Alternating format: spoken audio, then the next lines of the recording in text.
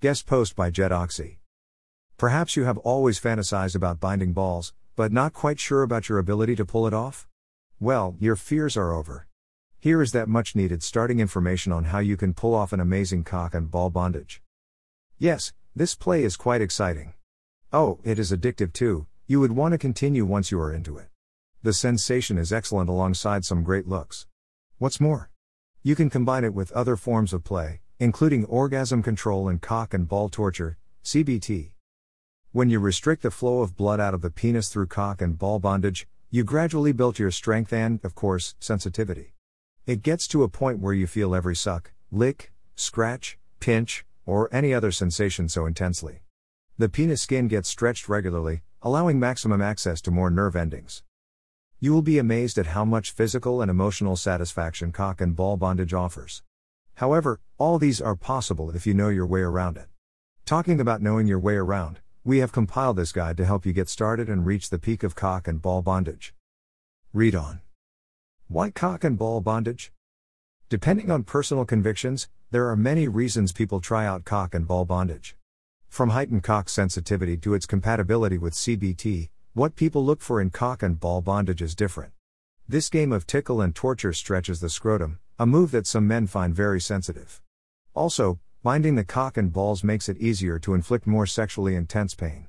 You can take it to the next level by throwing in slight sensory deprivation.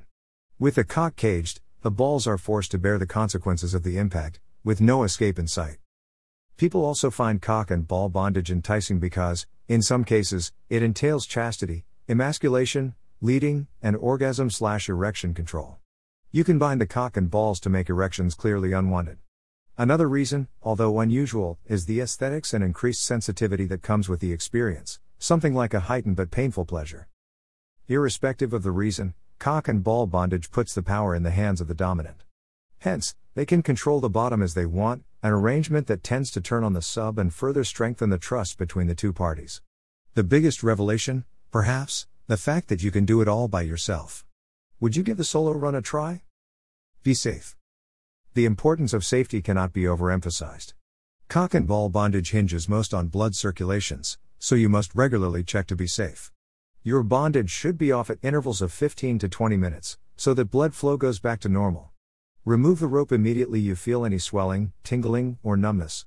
Watch out for a drastic reduction in temperature too. The signs are endless, so free yourself immediately you feel funny or unusual. You will need a clearly thinner bondage rope if you are looking to delve into cock shibari. While at it, do not choose a rope that is too narrow in diameter, it will most likely stop circulation totally and go on to break the skin. For best results, use 1/4 inch thick rope, and never keep your safety scissors far.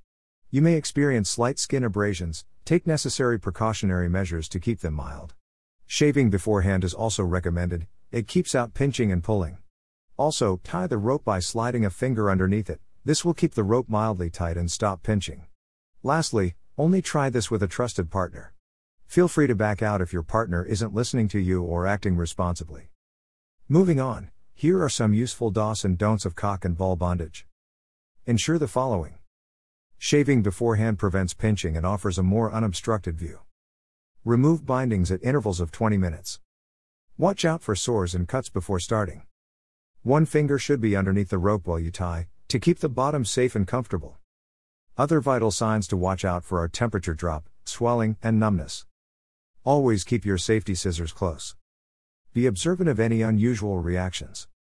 Your rope/cord should not be less than 4 mm or 0.16 inch in diameter. Communication should be open and easy. Do not tug or yank the testicles.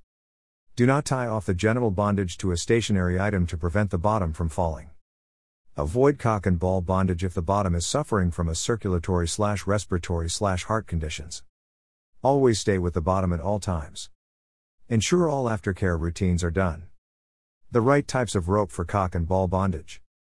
The options of ropes can be overwhelming, but not to worry, here is a simple guide to choosing the right one. For best results, use a rope with a 6 mm diameter. The diameter is narrow enough to meet your needs and boasts more thickness than a parachute cord. It also means the pressure is not concentrated, so blood flow will not be hindered and skin breakages will be avoided. Cotton ropes are the best, they do not cause itchiness or make the bottom uncomfortable. The softness and gentle texture of this rope makes it easy to use and clean.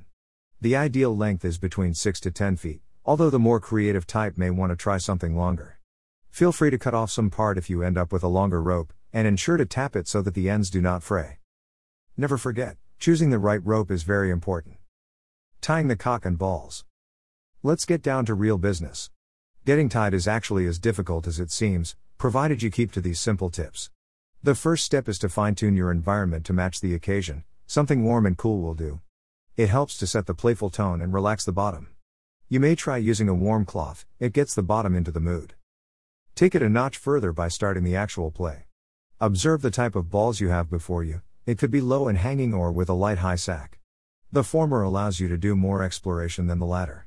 Either way, bind the balls separately to get some top-notch experience. Aftercare. Now that you have had all the pleasure there is too, the best way to round up is good aftercare. Blood stimulation and circulation thrives on warmth.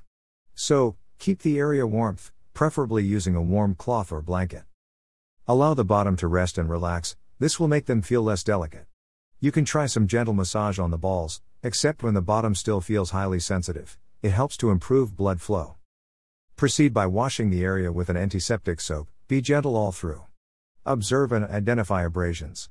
If you find any, get some ice pack alongside a dab of antiseptic cream. These keep infections away and eliminates the chances of the spots swelling up. Excellent aftercare will make recovery faster, and the bottom will be ready to go again in no time. Have fun. Article written by Jed Oxy for OxyShop.com. Jed is the owner of OxyShop.com, a BDSM insider, a sex educator and writer. I always try to explore the confines of the BDSM world and bring valuable insights for newcomers joining our adventure.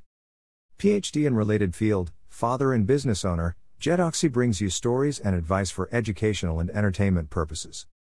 #CBT, #cock-and-ball, #bondage, #kink, #BDSM, #penis, #submission, #aftercare.